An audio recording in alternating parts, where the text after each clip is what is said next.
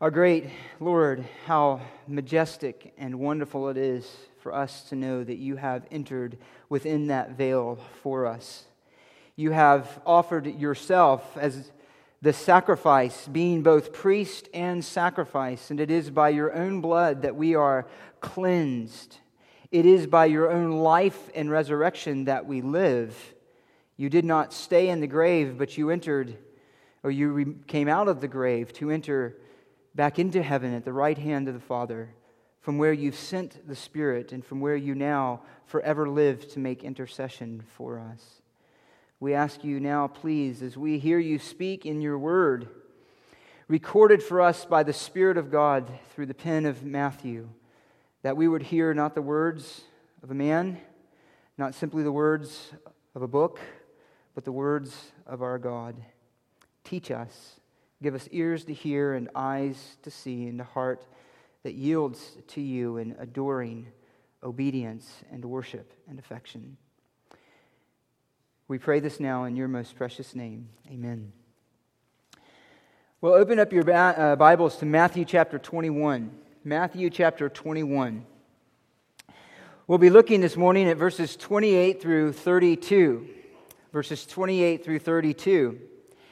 And as we are going to say repeatedly as we walk out or live this last week of the life of Jesus through the Gospel of Matthew, he is once again in a confrontation with the religious leaders of Judaism who reside in Jerusalem and whose area of service is in the temple where Jesus now finds himself, as we said, the second full day after he entered into Jerusalem amid the shouts and the praises of his people, recorded for us in the beginning verses of chapter 21.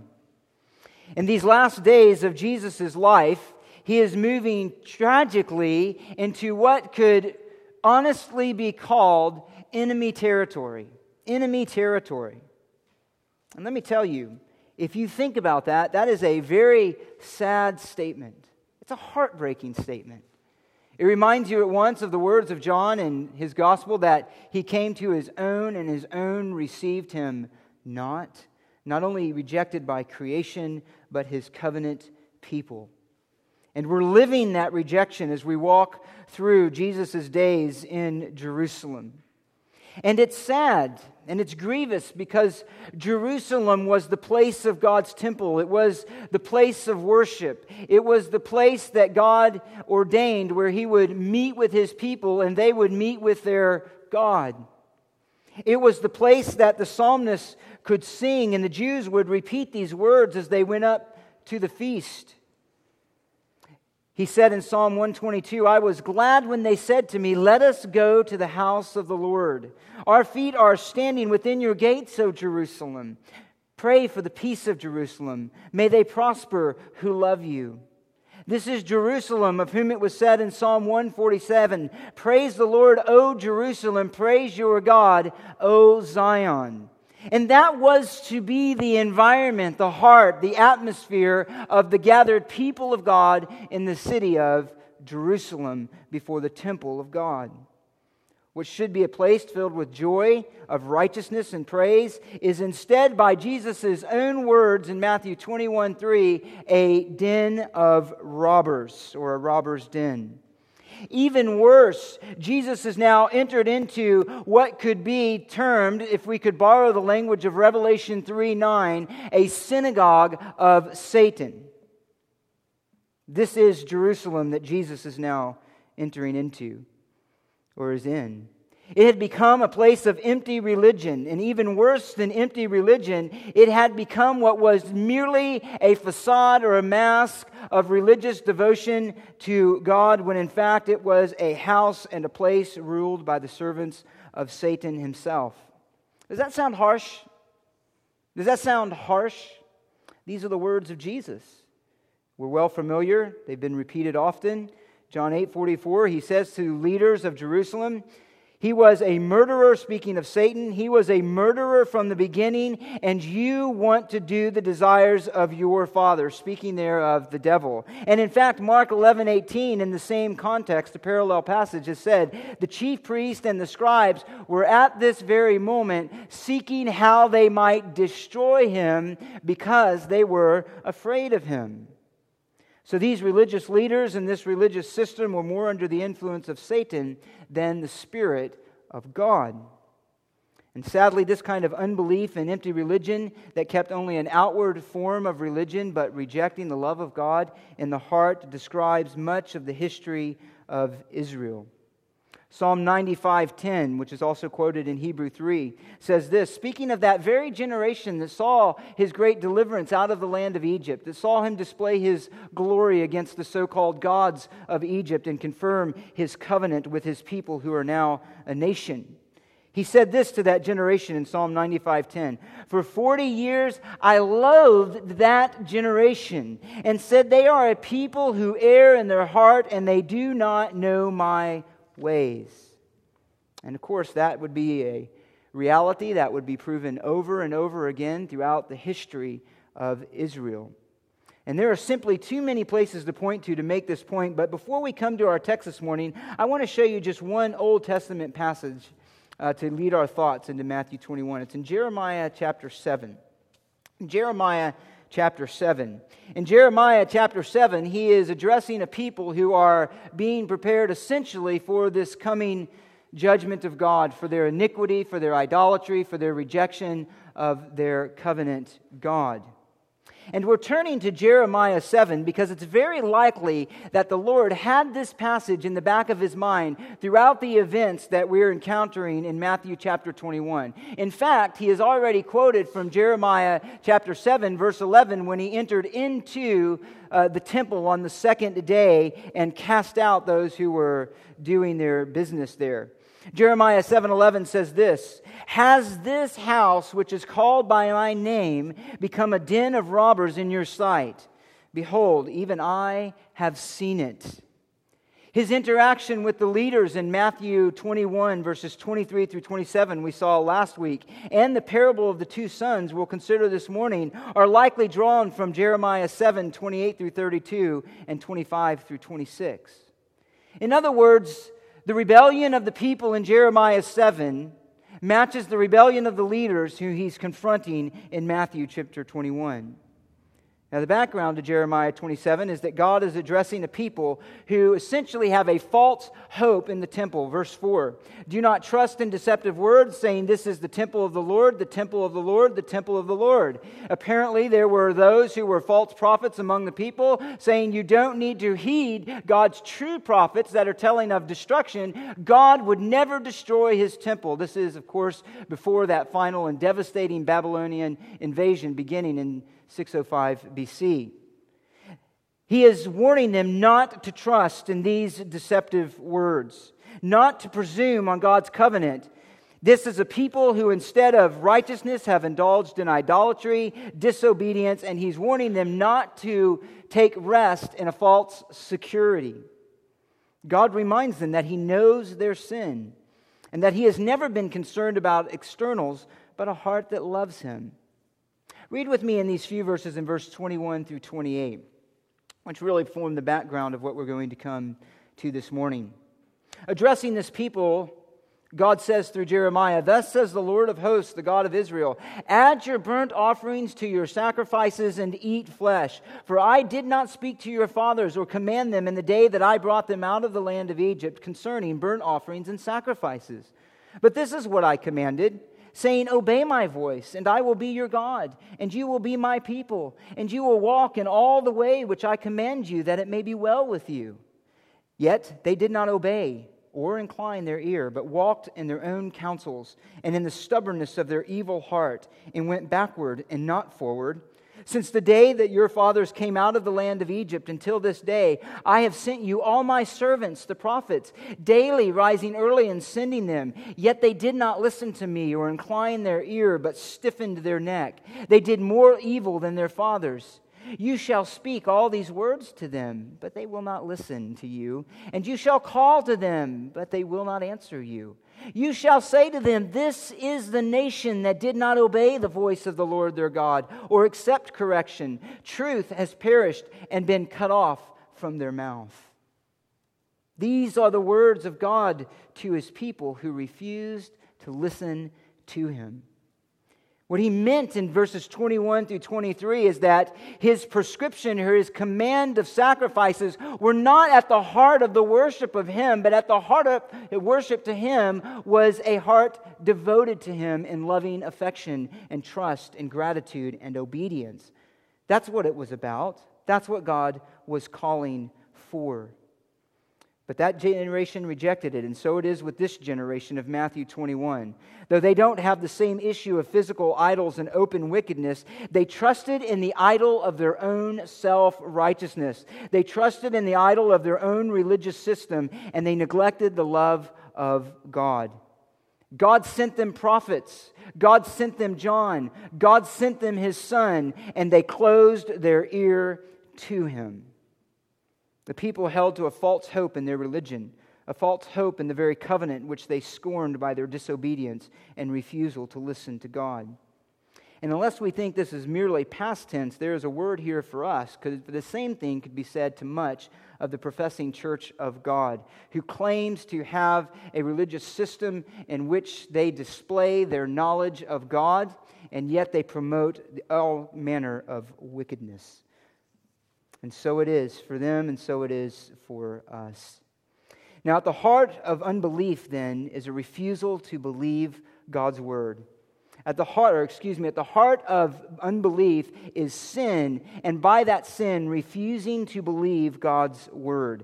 And this is what we're confronted with again in Jesus' parable in Matthew 28 through 32. Go back there and turn with me. And He is going to unveil for us this truth, that unbelief is both sin and the fruit of sin. And yet in the midst of that, God will save a people that humble themselves before Him. Let's read verses 28 and read down to verse 32. But what do you think? A man had 2 sons, and he came to the first and said, Son, go work today in the vineyard. And he said, I will not. But afterwards he regretted it and went.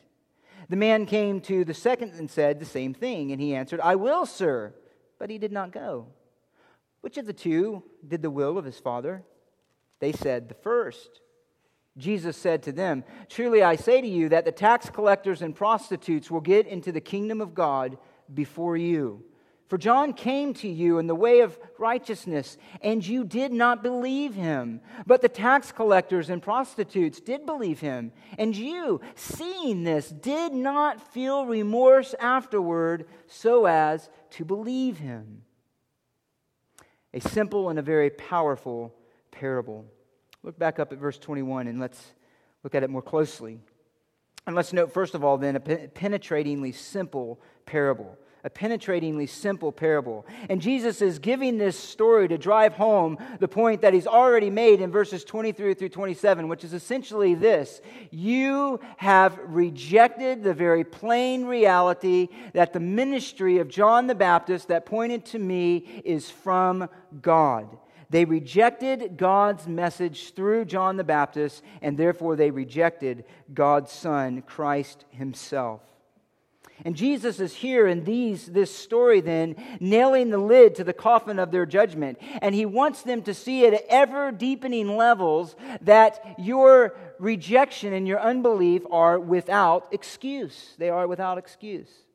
And in the midst of such a point in this parable, there is a beautiful picture of God's grace. And yet it is that very picture of God's grace that only confirms even more the hardness of their heart and increases their condemnation.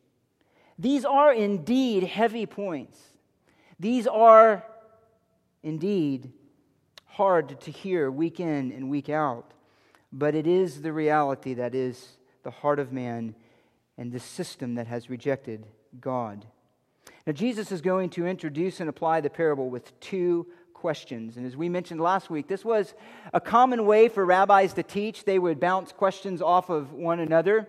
And so Jesus is certainly firmly within that tradition, and yet his reason for using questions here goes much deeper than that. He's causing them to think more clearly about his point. He's forcing them by their own acknowledgement and reason to make his own point for him from their own lips. And this is a very effective way of witnessing, and we would make a note here that this is, when we witness, a very effective way to bring out the inconsistencies of those we speak to. Ask them questions. Get them to make admissions by their own lips. We could learn from Jesus here. But Jesus is coming then to these leaders, and he's asking them a question. And his first question is this in verse 28. But what do you think? What do you think? Again, he's inviting them to consider the following story. Make an honest determination. See what conclusion you come to. And he's asking us to do the same. And he gives them a simple story then. He says, a man had 2 sons. A man had 2 sons, and he goes and he asks them to work in his vineyard, and he records then their responses. Let's make a few observations. We've already read it, so let's just walk through it again and notice some things about it. First of all, this man is obviously a father of at least 2 sons and the owner of a vineyard. A vineyard here may very well be a picture of Israel, and it very clearly will be in the following parable that we'll introduce next week. But nonetheless, this man is simply an owner of a vineyard, and he has 2 sons whom he wants to work in his vineyard. Now, interestingly here, he uses a word for son that you would not expect. The common word that we hear of, that you're familiar with, is huios, which simply means son. He uses a word here called teknos. And he does that, I think, not to confuse it with the son in the following parable, but for a reason even greater than that. This word here can be used metaphorically or literally to refer to children of all ages, and it actually can refer to male or female. It can refer to children or adults. Here, though, he's using it because behind this word is the idea of relationship. The idea of relationship. In other words, he's not addressing these sons as employees. He's not addressing them as servants. He's not addressing them as slaves. He's addressing them as a father speaks to his sons. It is in the context of family relationship, of family authority, and family responsibility. He's addressing them as sons whom he's raised, whom he's provided for, whom he's cared for, and now he calls them to work. Notice, secondly, this, that he comes to his 2 sons and he tells them, go work in the vineyard. Presumably, he goes on 2 different occasions, although that's not really relevant to the story. Number 3, both of these sons are both able and responsible to work in the vineyard. Both of them are both able and responsible to work in the vineyard. And although they are obviously not working when the father comes to them, that isn't given to us as either good or bad. The emphasis is on the father's command and their response to him. Notice 4th, when he comes to the first son, he is met with a shockingly abrupt and forthright refusal to submit to his father's command. He says, go and work in my vineyard. Both of those are commands. And the son simply responds, I will not. Shocking. This is an incredibly proud, selfish, disrespectful response. It shows no respect or honor for the father's authority. It shows no affection towards the relationship that he has with his father. He shows no sense of responsibility to contribute to the work of the family. And he shows no desire to honor him in a cultural context in which honor, and particularly honor to your father, was paramount. It is a shocking answer. However, after he gives this answer, at some point, he comes to the realization of his offense. He's ashamed by his response. He is convicted by his disrespectfulness, his pride, his selfishness. And Jesus tells us that he regretted it and he went. He went. Let me make just one more note here on the terms. It's very important in this case. The Lord uses a specific term here. In the ESV, it's translated as he changed his mind. And in that case, that's actually not the best translation. Here in the NASB, he regretted it is. The term is metamelomai. Now, that's not important except for this, that the term has the idea of showing regret, of feeling sorrow for a decision made. It's not the term for repentance that you're familiar with, metanoia, which speaks primarily of a change of mind, a change about the way one thinks about circumstances or decisions. So the word that Jesus uses here speaks about feelings. It's the inner response. It's not so much yet the change of mind. Now, one has noted that for a Jewish conscience, remorse necessarily entails the duty of restoring what has been wrongfully won. However, that's not always the case. As a matter of fact, the same term that's used here is not used many times in the New Testament, actually. It's used also, however, of Judas in Matthew chapter 27, verse 3. It says that Judas, upon realizing the greatness of the sin that he had committed, felt remorse for betraying the Lord. He went to the chief priest and the elders, and he returned the 30 pieces of silver, throwing it into the temple sanctuary at their feet. Essentially. However, his remorse was totally self-focused. He was devastated by the horror of his failure and its implications. His remorse, his brokenness, his feeling of contrition was not matched with genuine sorrow before God. It wasn't toward God, it was toward himself. So what did he do? He went out and he hung himself. He had worldly sorrow, not godly sorrow. Here, however, the son in this story, the son in this parable, feels this inward remorse. He's crushed inside as his refusal to obey his father's command. He's bothered by his own reaction. He's bothered by his impotence. And the implication is, particularly in the light of the application we'll see later, that his offense that he felt, or the sorrow that he felt, was for his actual offense against the Father. That it was against the Father. That he had betrayed this relationship that he has with him, and he felt sorrow. And so he went and did what his father commanded. He yielded to the will of his father. Notice next in verse 30. The father comes to the second son and gives the same command. And unlike the first son, the second response is one of obedience. He says, "I will, sir," or in our vernacular, it would be like saying, "Yes, sir. Yes, sir, I will do that." This response is respectful. It honors the relationship he has to the father. It takes responsibility for his role in the family. It embraces the work willingly as the right thing to do. And it gives an impression of obedience. It even gives the impression of love to his father, of concern to honor and appreciate his father by doing what he has been asked to do. However, Jesus tells us that he did not go. He does not actually leave to do the work that the Father had given him to do. And apparently, there is nothing that he sees wrong with this. He has no remorse over his failure to go. He simply doesn't care enough whether the work gets done or not. So one can only assume that this initial response that he gave was superficial. It was for appearance's sake. In other words, he was not concerned so much about doing what the Father said as he was about giving the Father a respectful greeting, get this, so the Father would think well of him, so that he would stay in the good favor and the good graces of his Father. In other words, he was more concerned with the Father's perception and attitude toward him than he was about his own loving response and obedience in honoring the Father. That's an important point. That's an important point. And so what does he do? Well, with his empty and self-focused response and lack of obedience, Jesus simply tells us he did not go to do the Father's will. Now that's a simple parable followed by a simple answer and a painfully obvious answer. So he asks them, after that first question, which of the two did the will of his father? In other words, which of the two sons actually fulfilled the father's command? Which one actually yielded to the desire of his father and participated in the work that the father had called him to do? Which actually demonstrated the desire to honor their father? Fair enough question. So they look at him and they answer, and they said, the first. And they are correct. That's the right answer.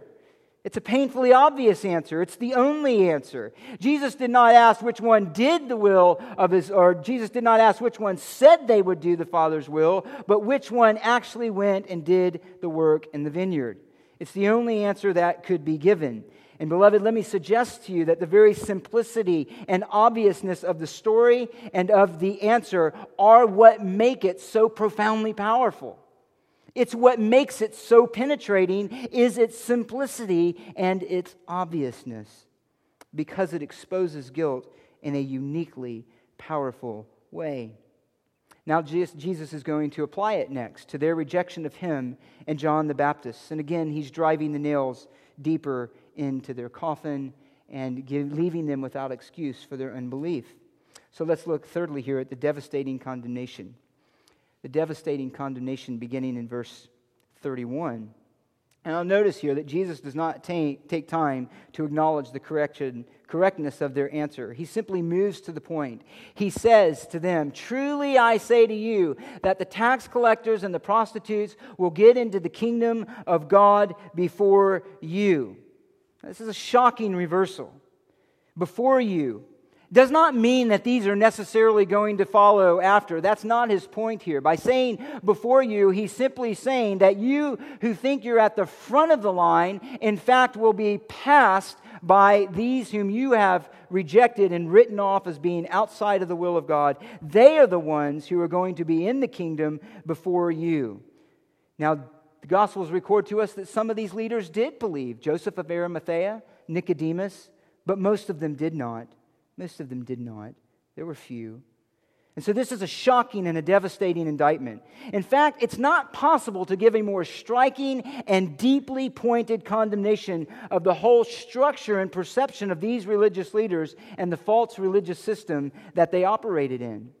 Again, these leaders are clearly the keepers of the law, the teachers of the people, the guardians of the temple. They would be the rightful citizens of God's kingdom. Were they not doing the will of God? And let me ask you a question. If you were there in the first century listening to Jesus say these words in that context, what would you think? What is the way that you evaluate spiritual life? How do you determine what spiritual life actually is? Let me tell you, I think many of us would have probably thought they were the ones getting in. But Jesus turns that around. And he says, in fact, it's not you, it is those who were the dregs and the scum of society in their eyes. And then he gives the reason for this rejection, flipping their thinking upside down. And he says, this is why. For John came to you, verse 32, in the way of righteousness, and you did not believe him, but the tax collectors and the prostitutes did believe him, and you, seeing this, did not feel remorse afterwards so as to believe in him. In other words, they rejected God's double witness. They rejected the righteousness and the will of God that was evident in everything that John the Baptist did, both in his ministry, in his message, and in his life.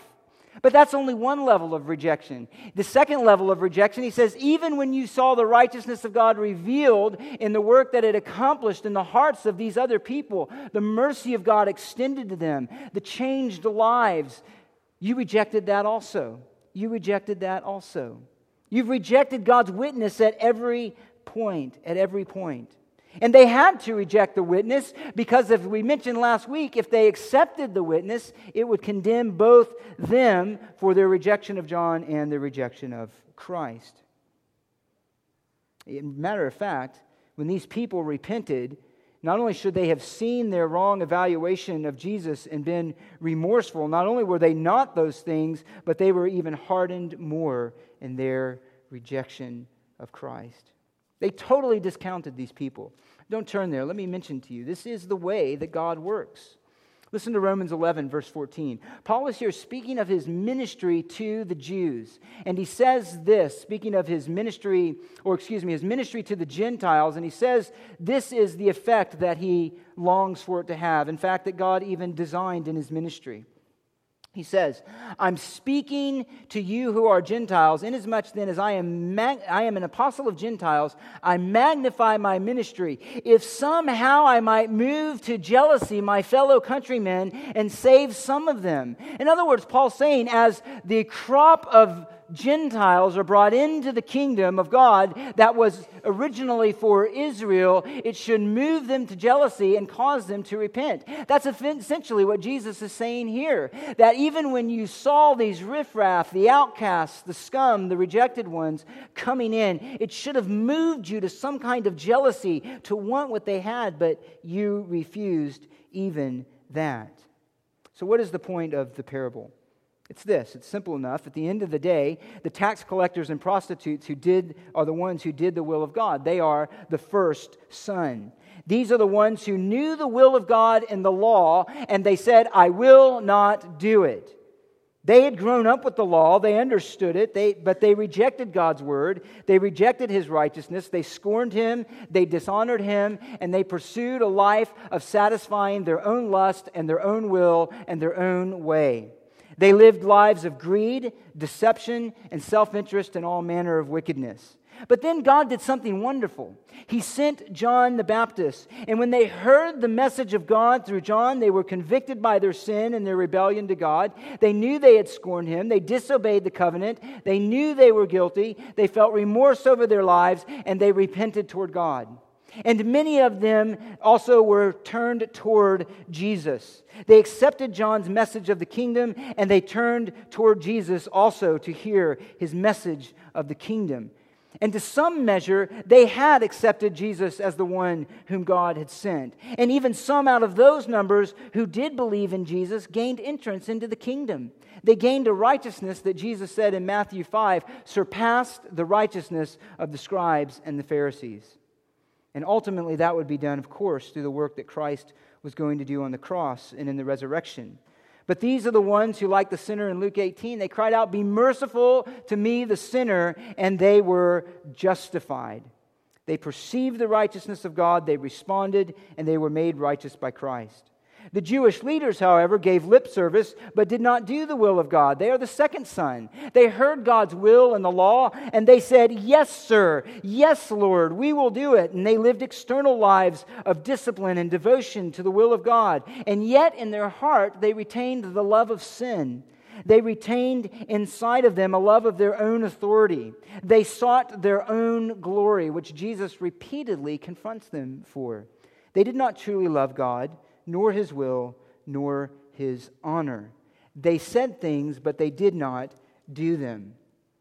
As Jesus will say in Matthew 24, they tie up heavy burdens and lay them on men's shoulders, but they themselves are unwilling to move them with so much as a finger. They were hypocrites. So when John came in the way of righteousness, they refused to acknowledge his ministry, and they refused to acknowledge God's righteousness and presence in it. Why? Because it exposed their own pride and sin. And as was mentioned, they became increasingly hardened in their rejection of Christ, to the point that their hatred was reaching a fever pitch as we go through these final days with Jesus. They did not feel remorse before God. They refused to acknowledge their guilt. They refused to feel sorry for their dishonoring of the Lord, and they refused to repent in unbelief. And again, as they saw these others repenting, it no doubt not only did not convict them, but it irritated them. It frustrated them. They were annoyed by this. They were annoyed by the fact that these who are supposedly outside of the kingdom are believing in this one they've rejected. Matthew 9:11, the Pharisees saw Jesus dining with some of the same crowd, and they said, "Why is your teacher eating with the tax collectors and the sinners? Reject them, get rid of them. Why isn't he coming over to us? Why isn't he with God's true messengers and true servants?" So they, like many others, who especially unconverted religious people, refused to submit their lives to Christ. Now that's the story and the answer. I want to take the last few minutes to draw out some principles from this. 4 principles. And the first is this. And we have to understand this. Unbelief is the direct result of sin and an unwillingness to humble oneself before God. Unbelief is the direct result of sin and a refusal to humble oneself before God. And this is a very important point. They did not believe because of a proud refusal to humble themselves. In other words, unbelief is not neutral. It's not neutral. It's not a neutral condition that fall of man is passively subject to. In other words, like, I just don't have that ability to believe. In other words, it's just a condition that I'm forced into. No, unbelief is attached to something much deeper than that. It's attached to wickedness. Unbelief is a condition. It's the fruit of a proud rejection of God's authority and the love of sin and unrighteousness. It is the fruit of a life lived in rebellion to God. Unbelief is attached to our fallenness. Jesus would repeatedly say this to these leaders and to others. But when he gives them the condemnation for their refusal to believe in them, he says this in Matthew 23:37. He says, you were unwilling. You were unwilling. God is not keeping you from believing. God is not keeping you from His grace. You are refusing to come. In Romans 8, Paul says, that refusal to subject the life and the mind to God is viewed by God as, do you know it? Hostility towards Him. It's hostility. It's hostility. Jesus said that men don't come to Him, the light, because they love the darkness. That's the issue. The one who's willing to humble themselves before God will enter the kingdom like a child, dependent on grace. And let me make a second point with that. And again, this is very important for us to understand. Believing or exercising faith in God's word is not an option. It's a matter of obedience. That is this: to not believe God's testimony of Himself is sin. It's sin. It is high treason. It is a great offense against God. Listen to what John says in 1 John chapter 3. You can turn there. I'm going to read 2 verses from there. 1 John chapter 3, you don't have to. Verse 23, he says this: this is His commandment. This is a commandment, that we believe in the name of His Son, Jesus Christ, and love one another just as He commanded us. Listen to verse 10 of chapter 5. The one who believes in the Son of God has the testimony in himself, the assurance, the confidence, the reality that He is in fact all He said He was. The one who does not believe in God has made him a liar, because he has not believed in the testimony that God has given concerning His Son. Do you hear those words? Unbelief is high treason. If we do not believe the testimony that God has given toward His Son, we are calling God a liar. If you this morning do not believe in the testimony that God has given toward His Son, you are calling God a liar, essentially to His face. It is not as you said it is what unbelief says. So we have to understand their unbelief here is sin. All unbelief is sin, and it's attached to our wickedness. Second point is this: true faith is not demonstrated by what we say, it's demonstrated by what we do. Now, you know that point. Let's be reminded of it. These religious leaders were never remiss in honoring God with their lips, but it did not match the reality of their hearts. It did not match the reality of their hearts. They were those who said but did not do. Those who professed but did not live what they professed. Saying good things or praising God with our lips or our pen is not the measure of faith. Theological knowledge, Bible knowledge is not the measure of faith. And learning more about the Bible is not the measure of maturity. It's not. All it is it means you know more, or that we've learned more. Spiritual life is measured by trusting and obeying Christ out of thankful worship for what He has done on the cross. That's what it is. It is obeying the will of God. If you want to know if you are growing in Christ, don't listen to the words of your mouth. Look at your life and say, do I want to love Him more today than I did a month ago? Is obedience in my life more thorough today than it was then? Do I serve others with a humble heart more today than I did last year? That is the measure of spiritual maturity. Not what you know, not how many books have been read, and not how adept you've become at apologetics. It's nothing. It is a life that is changed. Listen to what Jesus said in Matthew 12:50. He says, whoever does the will of my Father who is in heaven, he is my brother and sister and mother. You want to know if you're in the family of God? Don't look at if you grew up in a Christian family or if you're a Jew. Look at whether you do the will of His Father, which begins with believing on His Son. You know, it's very easy to give lip service. We won't turn there for the sake of time. Do you remember Israel when they were before God at Mount Sinai?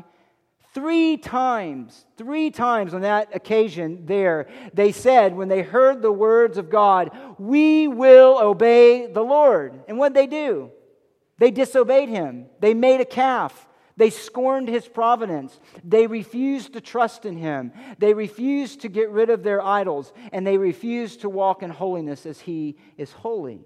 But they professed with the utmost conviction. But it was all empty.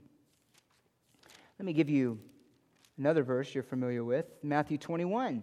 He says to the 721, to the same culture anyway, of those who knew the religion of Israel but did not know the God of Israel. He says this in verse 21, "Not everyone who says to me, 'Lord, Lord,' will enter the kingdom of heaven, but he who does the will of my Father who is in heaven." It's not right confession even about who Christ is. If you can defend the Trinity and defend the deity and humanity of Christ and explain with detail the atonement and confirm the resurrection, that is not salvation. That's what you need to know to be saved. It's what you need to believe. But it is entrusting your life to that same Christ and doing the will of the Father. It is a transformed life of obedience and submission. Let's make that more practical than this. It's not saying that the Bible is God's Word. I come from a culture, largely in my growing up years down in the South, that many people will agree that God's Word, the Bible, is God's Word. Many will do that. It's not just saying that it is God's Word. It is actually coming to God's Word, longing to hear God's voice in it. It is coming to God's Word where you find delight in observing His ways, where you read the pages of Scripture and you delight in seeing the character of God, where you find real strength that transmits into obedience and hope in life because of His promises and the work that He did in Christ. It's being made to see our own sin and saying, I want to learn how to walk in righteousness. It's coming to God's Word with delight because Christ is revealed there, because hope is given there, and because you delight in Him. It's not simply saying it, it's actually delighting in the God who's revealed in it. As a matter of fact, Jesus said this, and then we'll move on to the third point. He said this in John 15. He says, "Abide in me and I in you, as the branch cannot bear fruit of itself unless it abides in the vine, so neither can you unless you abide in me." That means remain in me, remain close in me. Stay connected to me by faith, by trust, and by yielding. "If anyone does not abide in me, he is thrown away as a branch and dries up, and they gather them, and they are cast into the fire, and they are burned." He is not speaking there about their works, but about those themselves, the people themselves who had some attachment to Christ and yet did not demonstrate that in their life. He says, "If you abide in me," and listen to this, "and my words abide in you, by my Father is glorified by this, that you bear much fruit, and so prove to be my disciples. And just as the Father loved me, I have loved you. Abide in my love. If you keep my commandments, you will abide in my love, just as I have kept my Father's commandments and abide in His love." That's what it means to love God's Word, is to have it abiding in you, where you bear fruit, the fruit of fellowship with the Father and the Son. Thirdly, this. Righteousness is not a matter of externals, but an inward love for God and submission to His will. These are all things that these leaders didn't get. This is the mask that false religion hides behind. Righteousness is not a matter of externals, but inward love for God and submission to His will. Where inside the child of God, the deepest part of them, no matter how much they may fail, is to honor the Lord with their life and to do His will. Another way to say it is this. True Spirit-produced obedience is not simply a matter of doing. It is the loving response of a believer that trusts in God and submits to His will for their life. It flows from our union with Christ by the Spirit. It flows from a life and a heart that has been cleansed by His death, that has participated in His life through the resurrection, and that wants to submit to Him and honor Him and yield to Him. Again, just listen to this from 1 John. This is the message we've heard from him, announced to you. God is light. In him there is no darkness at all. If we say that we have fellowship with him and yet walk in the darkness, we lie and do not practice the truth. But if we walk in the light as he himself is in the light, we have fellowship with one another, and the blood of his Son, the blood of Jesus, his Son, cleanses us from all sin. That's where righteousness flows from. Union with Christ, who died and rose again from us. Fellowship with the Father and Son, wherein the nature of God is imparted to us by the Spirit, and we want to walk in holiness and obedience, where we share in the very life of Christ by the Spirit. They claimed to be serving God, but at the end of the day, they did not submit to his authority. So I'll say again, obedience is not just a matter of doing, but it addresses the attitude of the heart toward God and all that he is for us in Christ. And it's displayed in the reality of a present relationship of abiding him and serving him, which includes confession of sin. Fourth, and finally, God's grace reaches to the worst sinner in the lowest depths of sin. It reaches to the worst sinner in the lowest depths of sin. There is not a sinner who has existed that is beyond the grace of God. These tax collectors and these prostitutes lived morally corrupt lives. They were the epitome of disobedience. They were the epitome of rejection of God's covenant. They lived lewd, destructive, and destroying lives, both for themselves and those around them. They threw the truth of God to the ground. They scorned him, and they mocked his word. They were the low ones. They were the outcast, and in one sense, rightfully so. And yet, isn't it amazing that these are the ones that God's grace reached before the religious leaders of Israel? These are the ones that made it into the kingdom. These are the ones that knew the cleansing and the forgiving grace of God. Words that we're familiar with, we need to lay hold of. Because I am convinced that there are some who are among us that these words apply to directly. Listen. I did not come to call the righteous, but sinners to repentance.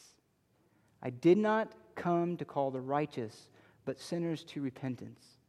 That is the gospel.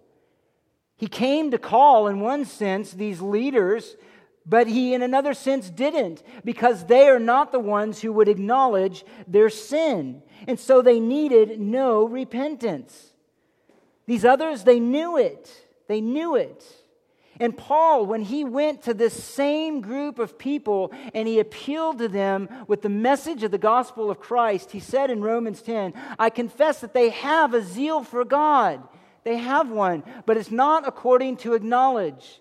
Establishing their own righteousness, they have neglected the righteousness of God. But Christ is the end of righteousness for those who believe. He is the end of the law, for those who believe. He's the end of it. He's the end of it. Christ came to call sinners, but he did not come to call righteous people. The issue isn't whether the particular manifestation of your sin or what it is, it's only the willingness to acknowledge it and to receive totally the grace of God in Christ. And that is a glorious truth.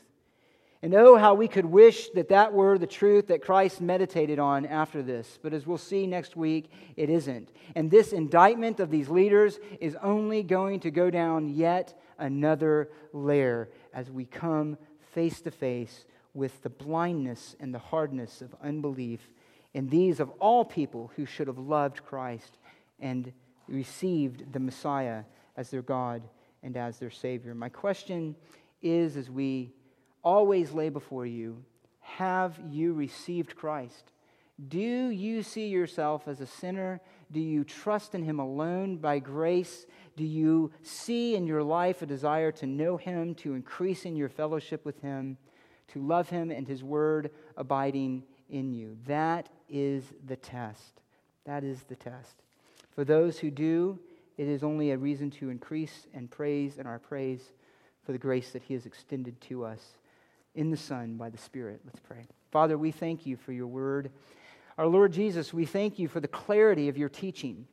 We thank you for the clarity of your revealing and exposing the heart of unbelief. And we like to let our minds dwell only on those happy things, the promises of grace, and that certainly is present in this passage. We like to think only of the delightful things of all that we have received in Christ. But sadly, unbelief and rejection, even among the religious, is a reality. You would not have warned against it so repeatedly if it were not an issue that was epidemic, that was serious. We know your own warnings towards the church at the end of the age that it is being now, even now, primed for that great apostasy. That means that your professing church will be filled with those who, like these leaders, who seem to be a part of your kingdom, who seem to be a part of your people, are yet devoid of love for you, devoid of inner repentance over their sin, devoid of the true knowledge of you through your word, and are in fact under the influence of the devil and not the Spirit of God.